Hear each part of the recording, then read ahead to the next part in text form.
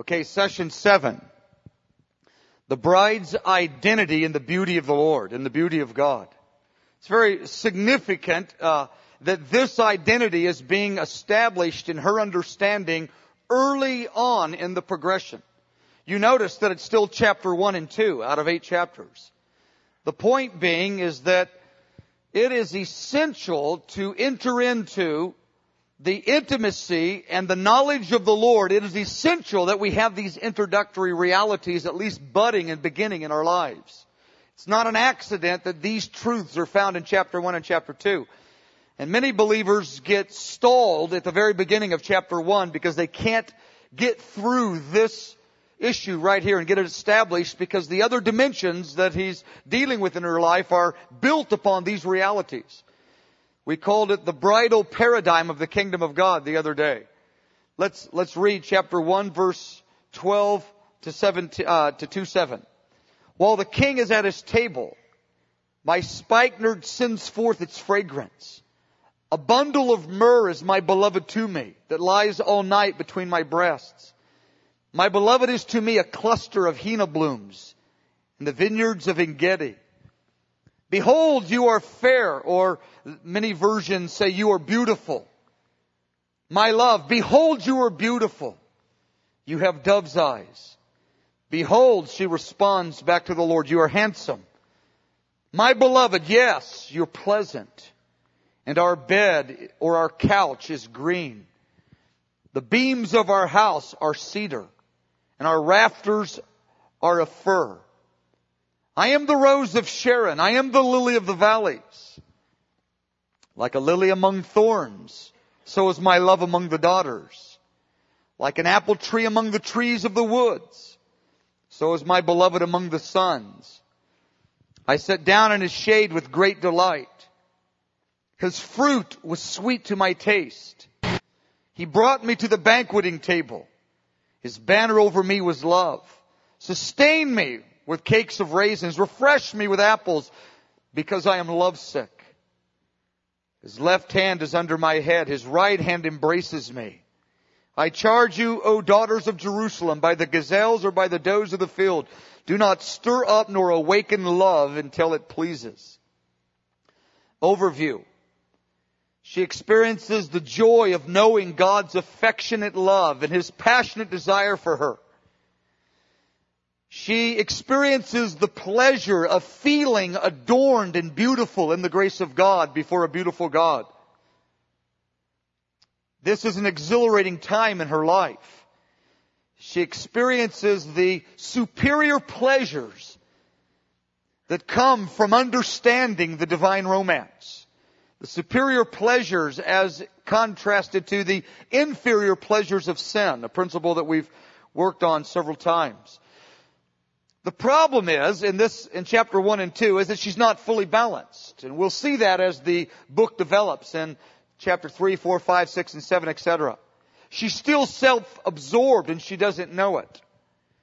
This is to be expected in the early seasons of her spiritual childhood.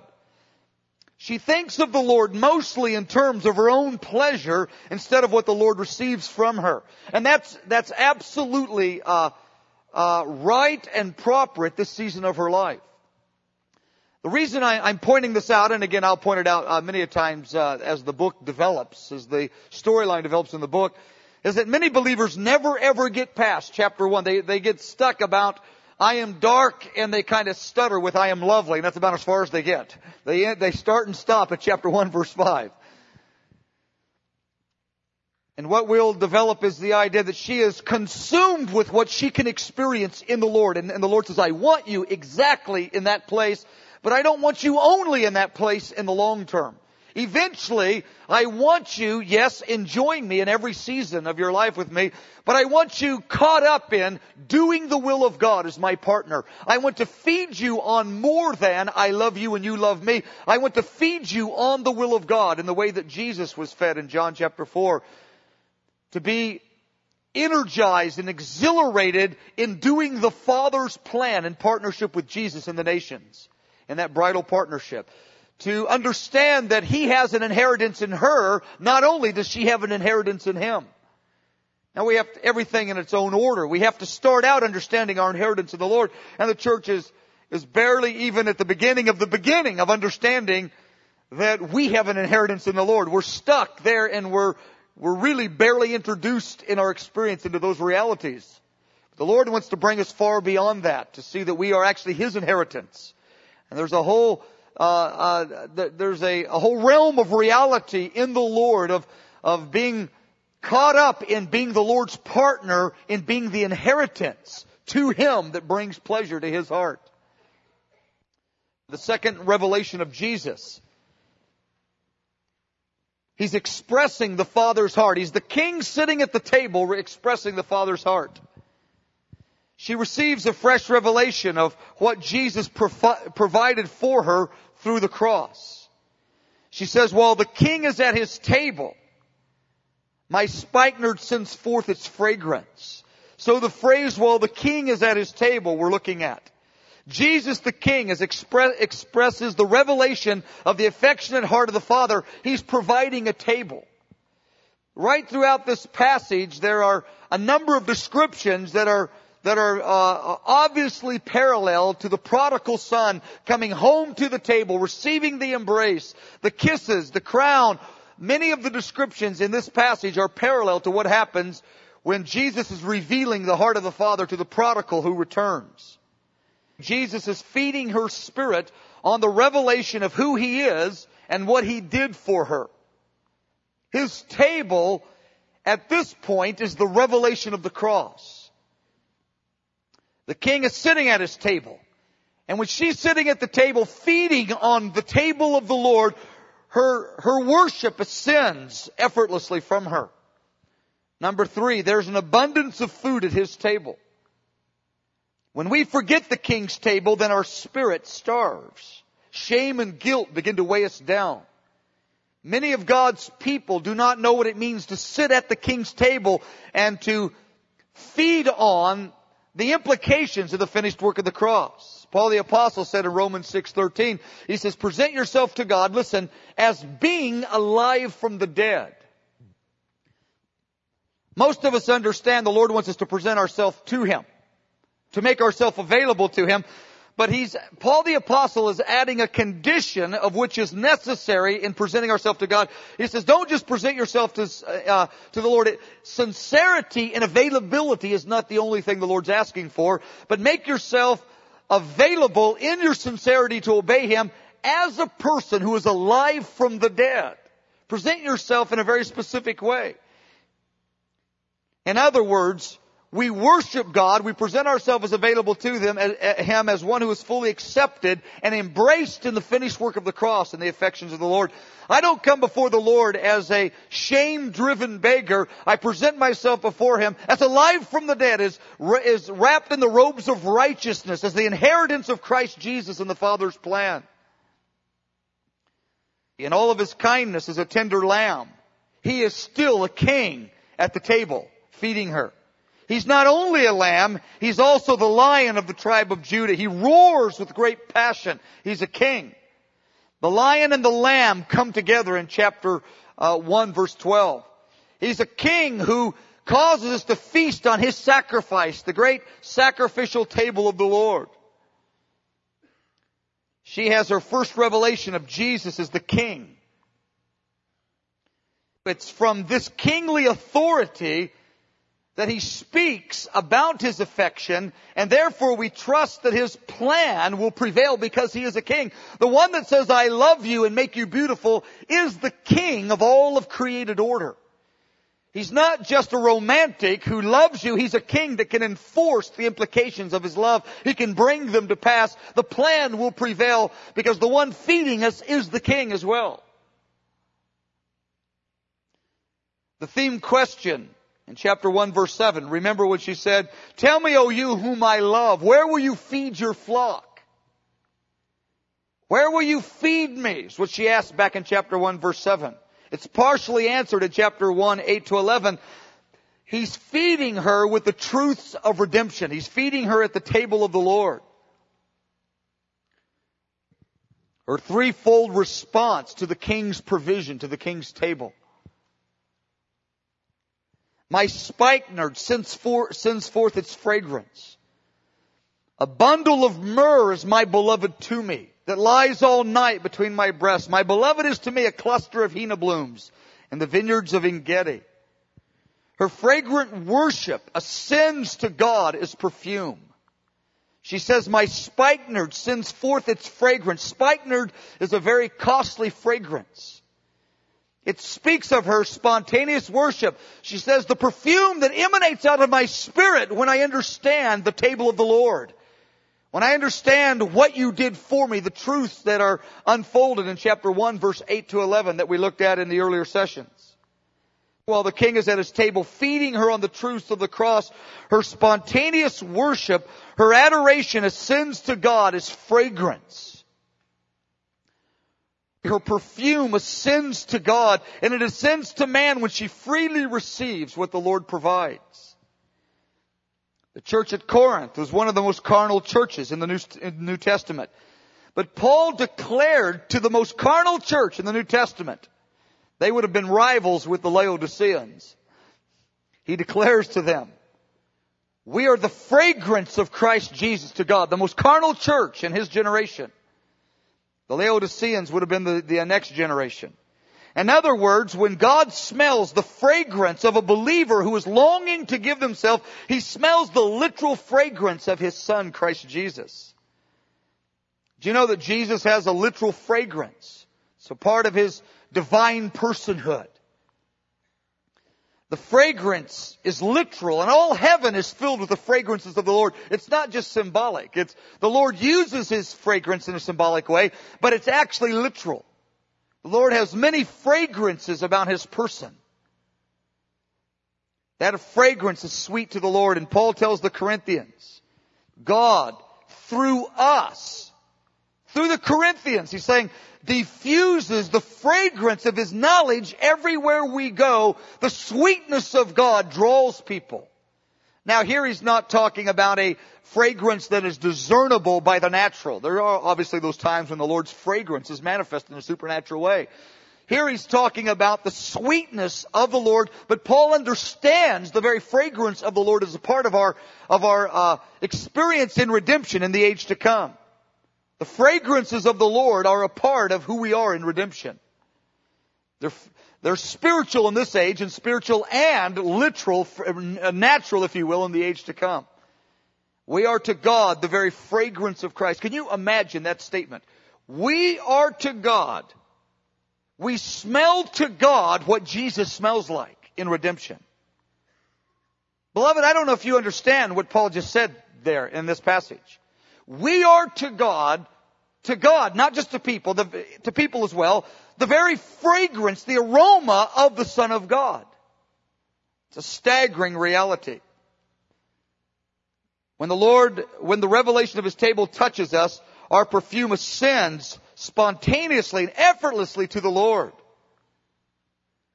It's adoration, it's worship, it's those driving down the road. Oh, I love you, God, coming out of your spirit. That's you. That's the spikenard ascending forth out of your spirit when you're feasting at the king's table. The bridal paradigm of the kingdom, again, not a theological term, just a term I use in a practical way. Those truths awaken such a response of adoration that it will spontaneously begin to flow out of your spirit. It's not just grit your teeth and have a prayer time. These truths transform us and change our emotional chemistry. What kind of fragrance is coming forth from your spirit? What does God see when he looks at you? What does he smell when he looks at you? And I'm not talking about what many might think, the fragrance of being committed or not. I'm not talking about that issue of the fragrance of the Lord. I'm talking about confidence right now in his redemption, not commitment to obey him. Of course, it implies commitment to obey him. But what a lot of people have is the stench of religious striving. They can never come to a place of confidence. They never add confidence to their sincerity. They're available and sincere, but their spirit is broken down in lack of confidence in redemption when they come before the Lord. He doesn't just want the fragrance of obedience. He wants the fragrance of confidence. He wants confidence added to our sincerity. The revelation of the cross causes great anxiety. Prayer effortlessly comes out of our spirit in this context. Many of God's people are overwhelmed and overcome with condemnation and accusation. They feel no security, no confidence in the presence of the Lord. Therefore, they can't really enter into worship. They can grit their teeth and do tasks, but with a free spirit, they can never really open their spirit to the Lord in that boundless confidence of the lover of God. It's part of the divine romance. B, she understands the abundance of Jesus' sufferings on the cross. She says, a bundle of myrrh is my beloved to me. Myrrh is a sweet perfume which speaks of the sweetness that comes out of his death. Myrrh is an expensive, or it was in that day, an expensive embalming fluid. If you want to use our terminology, they used myrrh at a burial. And obviously they didn't have embalming fluids, but I want you to get the idea. They put those in the graves.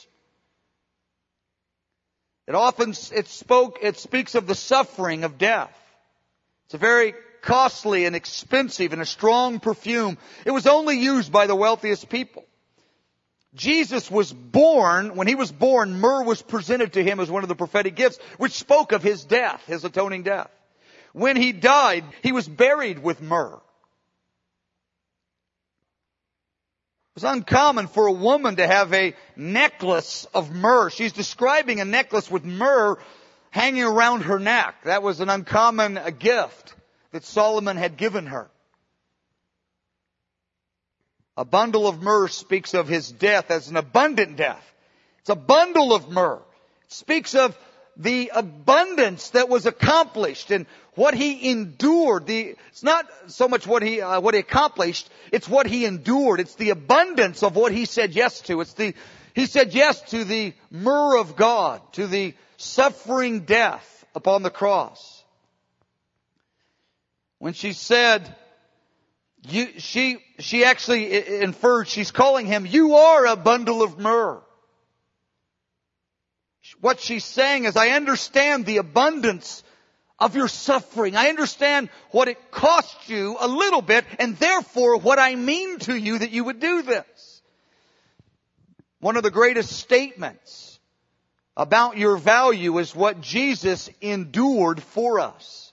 The uncreated God becomes a human, crushed by the wrath of God. Who are you anyway?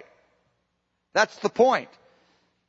She does the math. She does the spiritual logic. She says, for you, the God of Genesis 1, to take upon yourself the garments of humanity, to be crushed by the wrath of God, the abundance of your suffering, the measure of what you endured in your death, you are an abundance of myrrh to me. Therefore, I must be very, very, very important to you. Of course, one of the most significant realities of our value is one that is often overlooked. The very fact that we exist. The very fact that God did design you and create you is a massive statement of value and of divine intention of who you are. And then the fact that He redeemed you. That out of the very Godhead came redemption. Beloved, the value that she begins to see about her life in the abundance of myrrh. She consistently meditates upon the cross. She goes, it lies all night between my breasts. The myrrh lies all night upon her heart. It's permeating her spirit. She meditates upon it on her bed. She's talking about the consistent meditation of the myrrh of God that is implied and spoken of in the cross. She ponders on the revelation of the Lord's death until it becomes a part of her.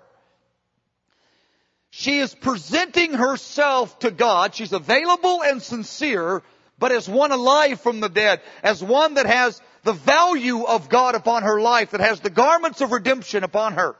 She doesn't present herself to God as a slave. She presents herself to God as a queen, as an inheritance, as one adorned in the grace of God, as one fully alive from all of the implications of death. She presents herself as God's favorite. That's One of my favorite little terms that I believe every believer has the right to use. Here I am, Lord, your favorite. It's me again. That's how we present ourselves to the Lord. That's what she's doing. This whole section, she's presenting herself to God alive from the dead versus in condemnation, in shame, and in unbelief and in fear as though the Lord's about to cast her aside. We will never grow confident in redemption. No, we will never ever mature without confidence in our redemption. Through the night, she meditates. The night might mean the night time of her weakness and temptation. The night might mean longevity. Literally through the night, it's consistently is the idea. She goes, I carry this even in the dark time of my life. I meditate. It's on my heart all through the difficult periods, through the it also implies longevity and consistency through the night. Never ceasing is the idea. I feed upon this reality. Jesus is the myrrh of God to my heart. It rests upon my heart all the time. Another concept, the idea is that she's established in confidence in redemption. Her third response. Her first one is the spikenard. Her spontaneous adoration when she feeds at the king's table. Her second response is to meditate on the myrrh of God. The measure of suffering that Jesus endured at the cross. I don't mean just in the 3 hours of hanging there when the darkness fell upon the land. I mean in just bigger than that. The whole plan of God. What it meant for the uncreated God to become a person. To become a human and be crushed by the wrath of God. Her third response. My beloved is to me a cluster of henna blooms. Jesus is to her as a cluster of lovely henna flowers filled with sweet fragrances. In other words, He's not a burdensome God. He's a sweet and delightful to her. When we understand by revelation His personality, when we know who He is, we say to Him, you are the cluster of henna blooms. Religion has offered the people the image of a burdensome, angry God. He's not burdensome and angry at His people. We have this image that He's always on the verge of impatience, always at the line. He's going to give us one more chance, and then we're all finished. He deals with rebellion very differently than He deals with sincerity. Again, the context of the entire book, every one of these passages is in the context of sincerity. And her sincerity has already been established in the very introductory verses. And so she needs confidence with her sincerity to result in mature passion for God. Sincerity is essential. But confidence before the Lord in her weakness produces maturity of passion with her sincerity. We must preach with a full heart on the gracious God who's filled with kindness. We must be able to say, He is to me the cluster of henna blooms. He is a fragrant and sweet God that intoxicates my heart. That's the image of Christ Jesus that we present to the people. The verse from Romans chapter 2, Paul the Apostle said, do you despise the riches of His kindness, of His goodness, the riches of His forbearance, the riches of His long suffering? Don't you know that the goodness of God is designed to lead you to abandonment to God? That's the essence of what he's saying. I believe that we err if we go right to repentance. I believe repentance, we pull those weeds out of that hard ground after we have watered the ground properly with the revelation of who God is.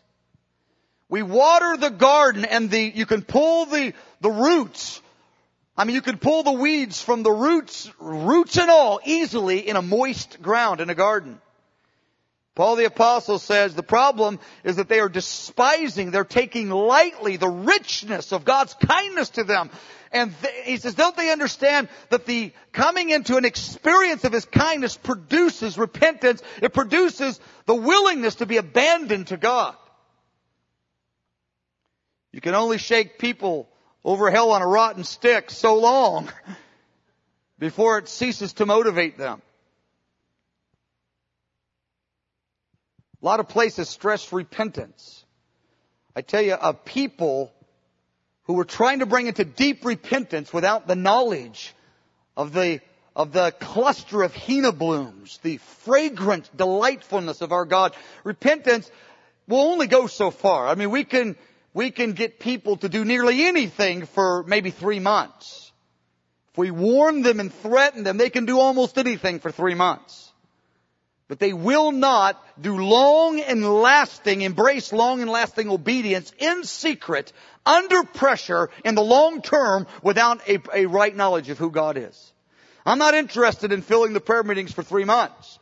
I'm interested in the people for decade after decade when nobody's watching, under pressure, pressing into God. That's when the first commandment is truly restored in the first place. She is a cluster of henna blooms in the vineyards of En-Gedi. And the vineyards of En-Gedi had the greatest gardens, the greatest vineyards with fragrance anywhere in Israel. They speak of the most intense fragrance imaginable at that time to those people.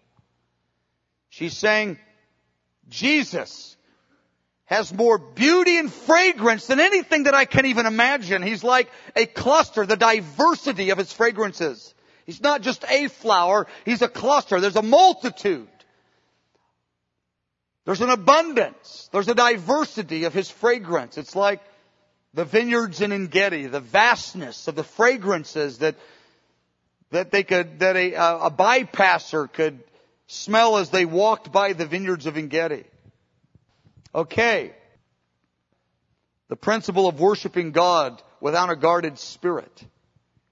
John the Apostle touches this. He talks about the fact that believers have boldness in the day of judgment.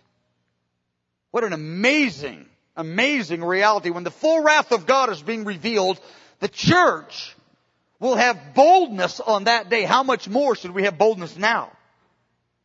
When the wrath of God is restrained, when it's fully unveiled, we will stand bold on that day. The fullness of our redemption will be made fully clear to us. And John's talking about how love is perfected. He says love is perfected, or when we understand the love of God in a proper way, it drives fear out of the relationship, or it drives uncertainty or the fear of rejection. He's not talking about the fear of the Lord. He's talking about condemnation, shame, and the fear of rejection. It's driven out of the relationship. Why? Because the fear of rejection brings torment to any relationship. Any human relationship where there is the fear of rejection, it torments the relationship. And my point is this. Many of God's people, sincere and available. I mean, their commitment they could not be more sincere, but they have torment in their relationship with God. They worship God. They'll go to all-night prayer meetings. They'll do anything for God, but their spirit is closed when they're before the Lord. They have torment in their relationship with the Lord. It's called a spirit of rejection and condemnation. It's called shame. It's called not feeding at the king's table. It's understanding that Jesus is the religious God of the Pharisees. He's not the cluster of henna blooms in the vineyards of En-Gedi. She says, you're not like that. You're filled with fragrance and beauty. You wow my heart continually. I know who you are. You can be in a worshiping environment, but if you're presenting yourself to God as somebody under condemnation, instead of presenting yourself to God as one alive from the dead, though the Lord will esteem your sincerity, your spirit is closed and you cannot grow effectively in the Lord. I've seen people 10, 20, 30 years later, their spirit is still closed when they go before the Lord. Just the fundamental confidence of being the fragrance of God is something that's not been established. It's a very, very, very common reality in the body of Christ. Okay. The revelation of her beauty to God. She says, behold, you are fair. He says to her, behold, you are fair. Put the word beautiful. You are beautiful, my love. Behold, you are beautiful. He's looking at her. Now remember her struggles earlier in chapter 1, verse 5 and 6 and 7. She's struggling, right? The 5 descriptions we gave in that session. The unkept vineyard. The sons are angry. She's lost her way. She's like a veiled woman. She serves at a distance. The Lord looks at her as He's feeding her at the table, and her spirit is beginning to just worship is ascending like spikenard. It's just flowing out of her. She's going, oh, I love you. I love you. I never knew this was how it was set up, Lord. I didn't understand this, but the King's feeding her at her table, and her perfume is ascending before the Lord. Her confidence and her love is flowing, even in her immaturity is what's happening. Because torment's out of the relationship, and He looks at her right in the eyes, and He says, so you think that my food is good at my table? You think that I am a fragrant henna bloom? You see the bundle of myrrh of what I paid for you and what you mean to me? Well, let me add something to it. You are beautiful. You are beautiful. And it's just stunning her heart as the revelation of the beauty of the Lord is touching her spirit. Not the Lord's beauty, her beauty in the Lord is what's going on. In this season, Jesus is very purposefully combining two aspects of the bridal paradigm to emphasize to her. He's speaking of her beauty, and He's speaking of His affection. He's saying, you're beautiful, and He's saying, you are my love. I love you, and you're beautiful. You look good, and I like you. You look good, and I like you. You look good to me, and I like you. Over and over and over. We feel dirty. We feel shame. He says, you look good, and I like you. And she's thinking, I'm jumping ahead in verse 16, she just says, okay, well, you're beautiful too, I like you. And that's exactly what this revelation produces in our spirit. Getting ahead of myself. As long as we feel dirty or shamed, we'll draw back. We will live dirty, we will live in shame. A person that feels dirty will live dirty at the end of the day. Even a sincere believer that feels dirty in the Lord's presence will the rule of their life, when no one's looking, under pressure, in private, over the long haul, they'll live dirty. But an immature believer that feels beautiful and loved, they feel like they look good and they're liked, they run to Him. They just run right into His arms. Again, I'm not talking about the rebellious spirit here. The whole context of the book is the sincere. I'm talking to the sincere. I'm talking to the people who want to go all the way. They're sincere as can be, but the Lord wants to establish confidence in the presence of the Lord that flows out of the revelation of His beauty and of our beauty and redemption. Jesus now adds to her threefold experience. In verse 12 to 14, and what we just read, 12 to 14, she's feeding at His table, and it's impacting her. Her perfume is ascending. She sees the measure of His suffering and therefore her value. She sees the fragrance of the Lord. He's a good-looking God to her, if you will. A fragrant God, a sweet God. He's not the God of the Pharisees.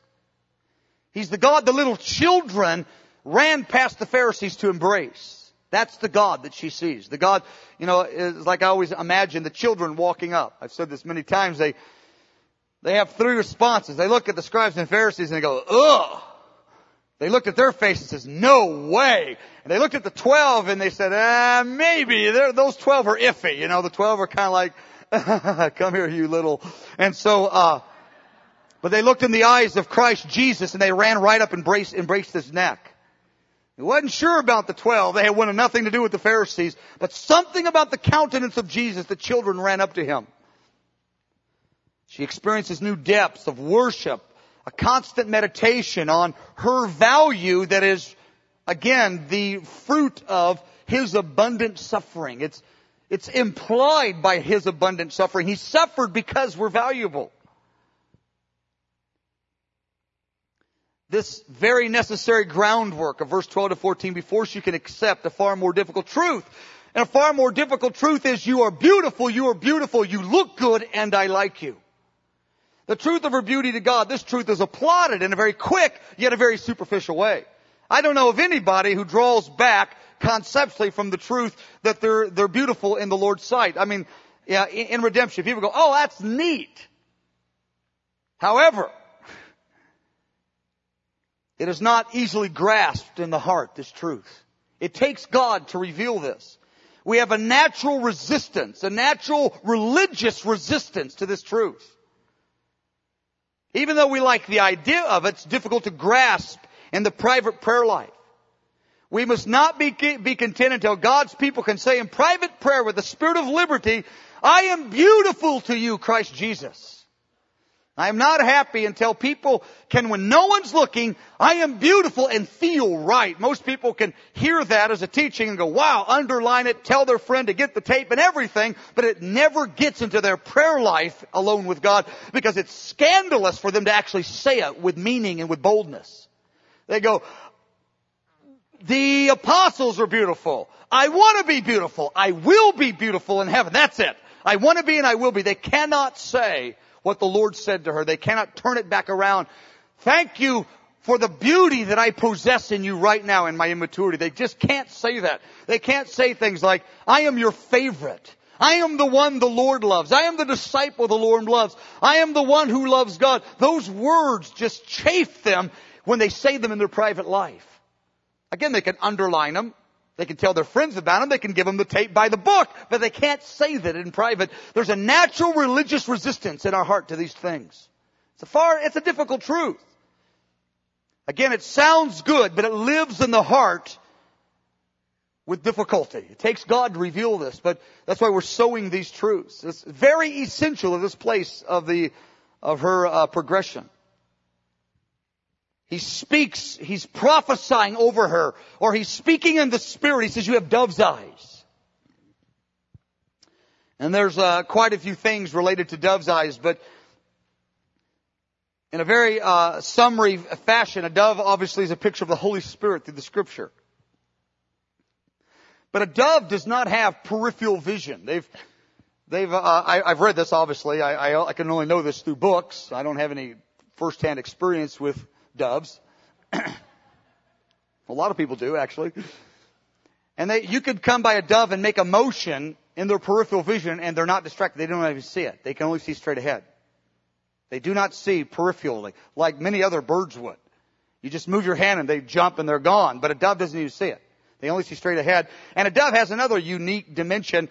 A dove only mates with one other dove their whole life. If their mate dies, it's a strange fact of nature. They never ever mate again. They're known. It's a curious fact about them for their loyalty. They speak of guilelessness, of clear vision. They speak of loyalty. He's speaking about her vision, and her dove's eyes are functioning in the truth that she sees in verse 12, 13, 14, and 15. It's those things that he's referring to. He says, you're beginning to see with clarity what I'm telling you. You're beginning to see in a way that brings you confidence. You're seeing the kind of God I really am. I really am a God of henna blooms. I'm a God that's fragrant and beautiful. And you're understanding you're beautiful to me. You're beginning to see it. I see it in you. You have dove's eyes. You have the Holy Spirit perspective of your life and of the kingdom of God and what I'm doing. I'm a lover producing lovers. I'm a romantic drawing a bride to myself. You understand what I'm about. I'm a beautiful God imparting beauty. I'm a fragrant God putting my fragrance on my people. He says, you understand, you're beginning to understand. You have dove's eyes. You're at the beginning of understanding. Her threefold response to her beauty and God's affection. Her threefold response to her new discoveries of her beauty. To the fact of the fact that God has just said you're beautiful. This is her response to her discovery of her beauty in the Lord. She turns it around. Behold, you are beautiful, Jesus. You are beautiful. You're more than fragrant. You're more than willing to die to pay an outrageous price for me. And you are more than one that feeds me well. See, she starts off, she's just growing. She starts off, you feed me well at your table. My spirit resonates. You smell good to me. You allure my heart. And I see what you were willing to endure for me. Now she goes further. She says, you're beautiful. He says, and there's such pleasure I experience in this dialogue. He's saying, you're beautiful, and she's speaking it back. There's a beautiful romance in the gospel that's going back and forth. I call it the fellowship of the Holy Spirit. God the Holy Spirit is empowering her to feel God's love for her and empowering her to love God back.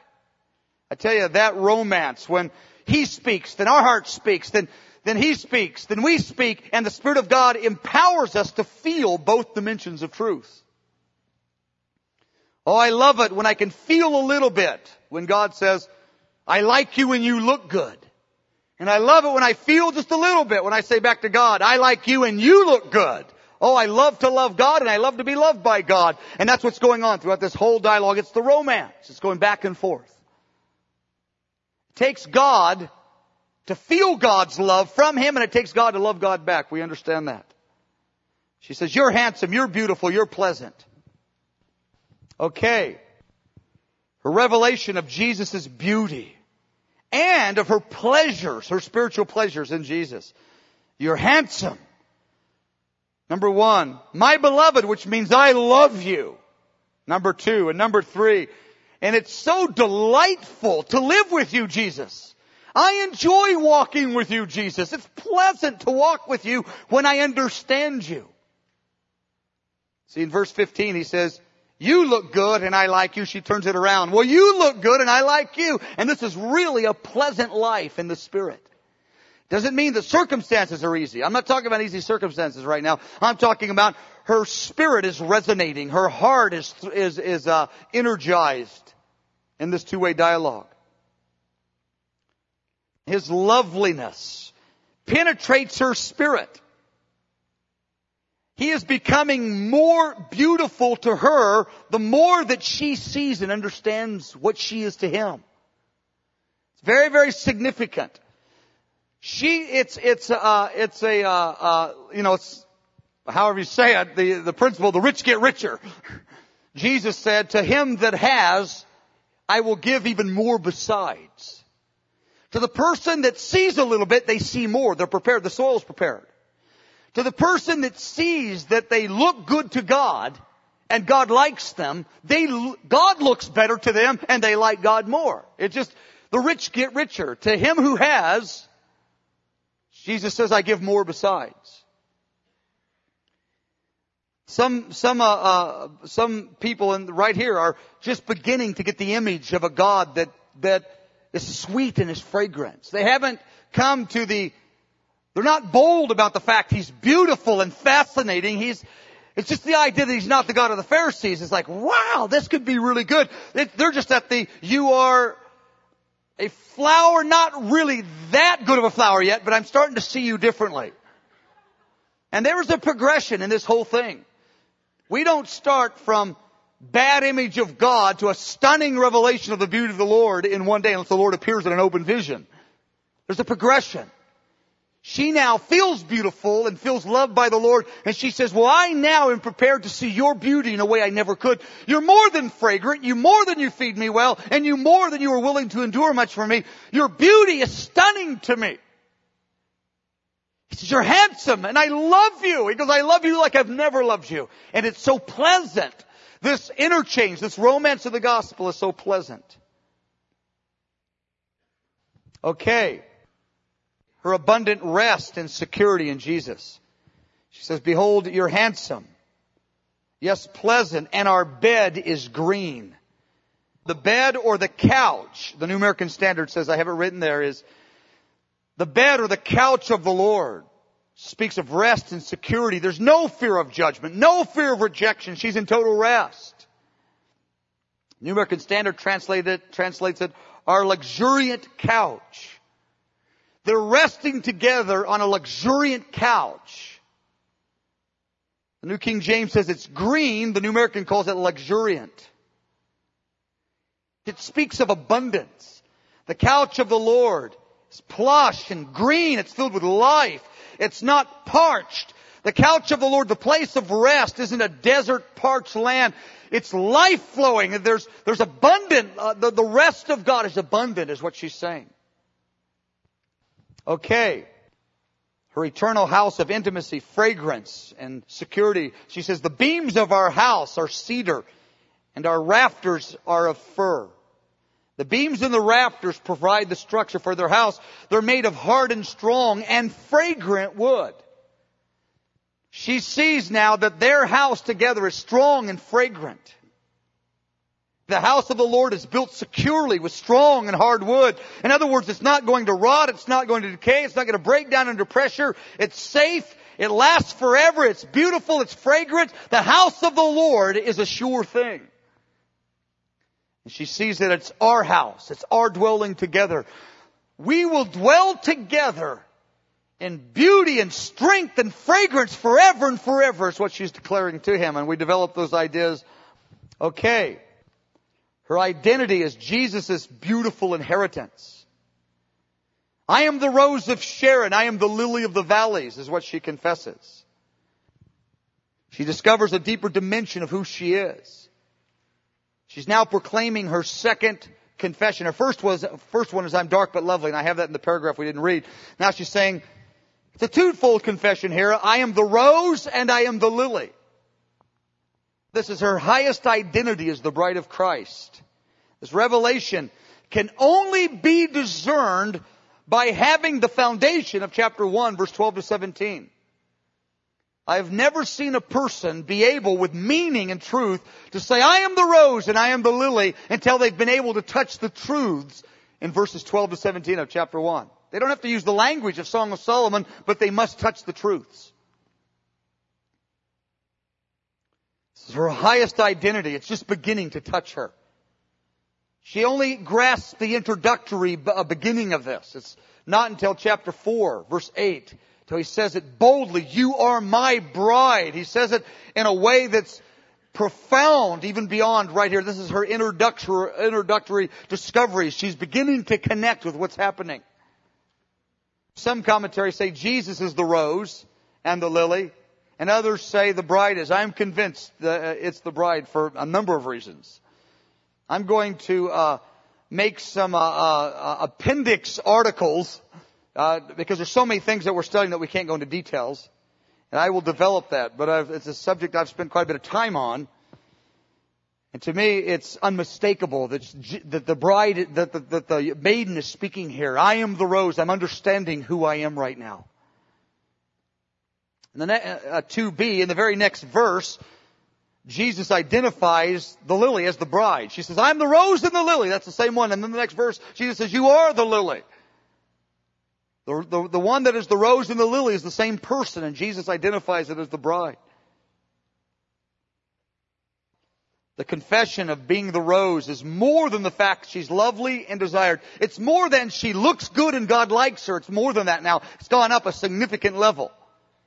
She's saying more than I look good to you and you like me. She's saying to Jesus, I am the inheritance that the Father has given you for eternity. It's more than I look good and you like me. I mean, the angels look good, and I have no doubt He likes the angels.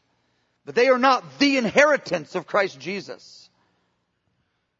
Her identity is the only pure lily. The only pure bride. She says, I'm the lily of the valley. It's more than a rose. And I have quite a page or two on the rose there. I am the lily. Lily speaks of purity. She's saying, I'm the only thing pure in this fallen world, the lily of the valley. The only pure thing in the valley of this dark world is the redeemed. When God looks at the fallen world, He sees shining purity coming from one place. He's seeing it out of the grace of God in the midst of the redeemed. He sees the robes of righteousness. He sees the purity of the sincere yet immature bride. We develop that a bit here. Okay. Her unique value and beauty to Him. Jesus is now affirming her confession when she said, I'm the rose and the lily. He says, like a lily among the thorns, you are the lily. You are that lily. He's speaking it to her directly now. He's affirming that she has this position of unique purity. And again, the purity that she's walking in right now is not the purity of a mature life. That's not what she's talking about right now. It's not what the Lord's talking about. She is going to deny the Lord. In verse 17 of chapter 2, and a little bit down the road, He's looking at her in redemption right now. He's looking at her in the way He sees her in the court of God. He's not calling her mature in any way at all right now. She's going to have some discipline and some struggles later on. We're going to touch it even in this session. He's talking about the four ways of which our beauty is established in the Lord's sight we looked at in the earlier sessions. The robe of righteousness, the willing spirit, etc. So don't misunderstand this. She has a long way to go. She's at the beginning. She has 7 chapters to go still. She's at the beginning of her journey here. Now she's beginning to understand His unique value and His unique beauty. She says, like an apple tree among the trees of the woods, so my beloved among all the sons of all the men of the earth, of all the other human beings. You are the refreshing apple tree among all the trees of the woods, and the wood is often in the Old Testament symbolic of humanity for a number of reasons. And she's saying that you are the refreshing person from all of history. You are that one. Again, obviously, I'm giving you much more than we can cover because I want you to meditate and work on it. These sessions are to stir you up so you leave going, okay, I'm gonna go get a hold of this. You can't get it in a session like this. This is only you're just reading the menu right now. Okay. She says, I sat down in His shade with great delight. She's sitting in His shade. She's not standing in her own religious effort. She's in His shade. And the delight and the pleasure she feels, and she's young and immature in the Lord. His shade is refreshing.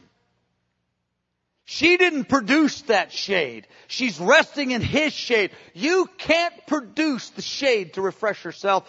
You can't relate to God on the basis of your maturity and be refreshed.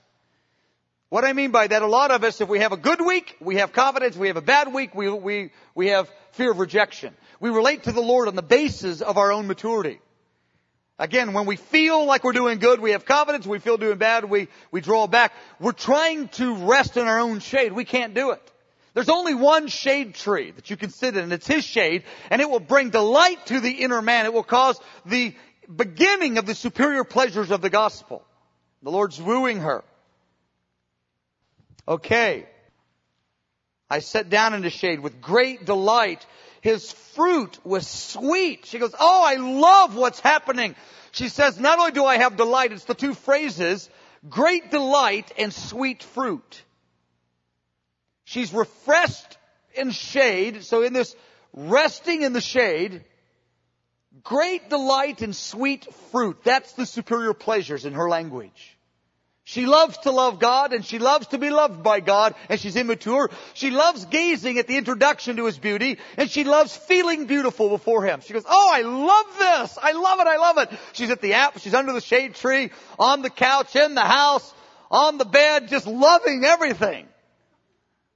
She's got her vineyard worship tapes. Oh, I love you, God. She's just enjoying the Lord. She experiences God's enjoyment of her.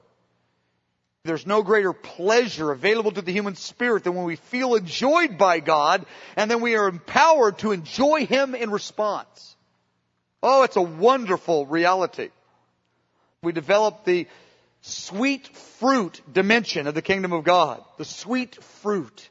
The Lord wants it to be sweet. The internal experiences. I'm not saying the external circumstances are easy right now. That's not what I'm saying. I'm saying in her spirit, she's resonating in her communion with the Lord. Okay. He brought me to the banqueting house. His banner over me is love, was love. The older versions of the Bible call this the wine house. She's celebrating in the house of wine before the Lord. The wine of God is flowing. She says, oh, I love this. This table is the beginning of the table in Revelation 19. It's the marriage supper of the Lamb, and I developed that idea. The flag over her life is the love of God. That's how she defines her life. I'm just letting you know it's here. You're not going to get it by hearing it one time. I'm advertising the notes to you. It's really all I'm really doing. I'm trying to get you hooked up to them where you go, I don't remember it, but boy, I'm going to go read that. I'm going to go work on that. Then if you get this into your prayer language, then it works. She cries out for deeper intimacy. She says, sustain me and refresh me. I'm lovesick. She goes, I'm at your table. I define my life under the flag of the love of God. And I give 4 ways how she defines her life under the banner of love. She goes, sustain me, refresh me, give me more, I want more. And that's always what happens when we understand these truths. Nobody, I believe, can understand these truths with a sincere heart without saying, give me more, sustain me and feed me, refresh me. I'm lovesick, more. They become ravenous in their appetite for more of God. That's what happens. Verse 5 comes out of the other verses. There's a progression. Then in verse 6, it says, look at that. God's embrace. She understands the twofold activity of the Lord. The right hand and the left hand of God. The left hand is the invisible activity of the Lord. The right hand, the things she cannot see, she recognizes. Many things she can't see, the Lord has provided. And the right hand are the things that she can see. And she thanks God for both of them. And then what happens in the last verse, in verse 27, is that the Lord tells the daughters, He says, now I don't want her disturbed right now. He says, I have her in isolation. I'm feeding her. I'm making her lovesick. She's not doing a thing. She's sitting around eating and listening to music all day. That's all she's doing right now. She's resting she wants apples, grapes, the wedding. She isn't doing a thing yet. Don't disturb her. This is the season I have her in right now. Do not disturb her. We'll talk about this after the break. He then comes in verse 8 and disturbs her. It says now it's time to change seasons. We'll look at that when we come back. Amen. Let's stand. Oh, the king is at his table. When he's at his table, my perfume sends forth its fragrance. When you're feeding on the realities of who you are before Him. Oh, I love you. The perfume just comes out of you effortlessly. You don't have to look at the prayer list and say, oh yes, I love you. Yes. Number 2, you are good. It just spontaneously flows out of you. It strikes your heart and unlocks your heart. These truths unlock you. And your perfume ascends effortlessly out of you. And when you begin to understand this in the progression again, it grows and grows and grows right through this session. Then she goes, I want more. Sustain me, refresh me. I'm sick with love. I love. And the Lord says, leave her alone. Don't disturb her right now. I'll disturb her later. Because the Lord's going to come and really shake her up in the next session. And so let's just take one session at a time here. Lord, we love you. Oh, we love to love you. Lord, we say you are a bundle of myrrh. You are a bundle of myrrh to us that lies upon our heart at all times. Oh, the measure of what you endured for us. Oh, fragrant God. You are not the God of the Pharisees. You are the fragrant God. You are the henna blooms. Oh, the measure of what you endured for us. Feed me, O God.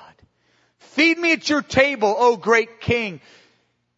We know that you will enforce this great plan of redemption because you are the King and none can stop you. None can hinder this plan. For you are the King that feeds us from this table. Lord, draw us after you and let us run together into your embrace. In the name of Jesus, amen and amen. This concludes this tape presentation from Friends of the Bridegroom. For more information on resources available from Mike Bickle, as well as news about upcoming conferences and live broadcasts, visit our website at www.fotb.com. Thank you.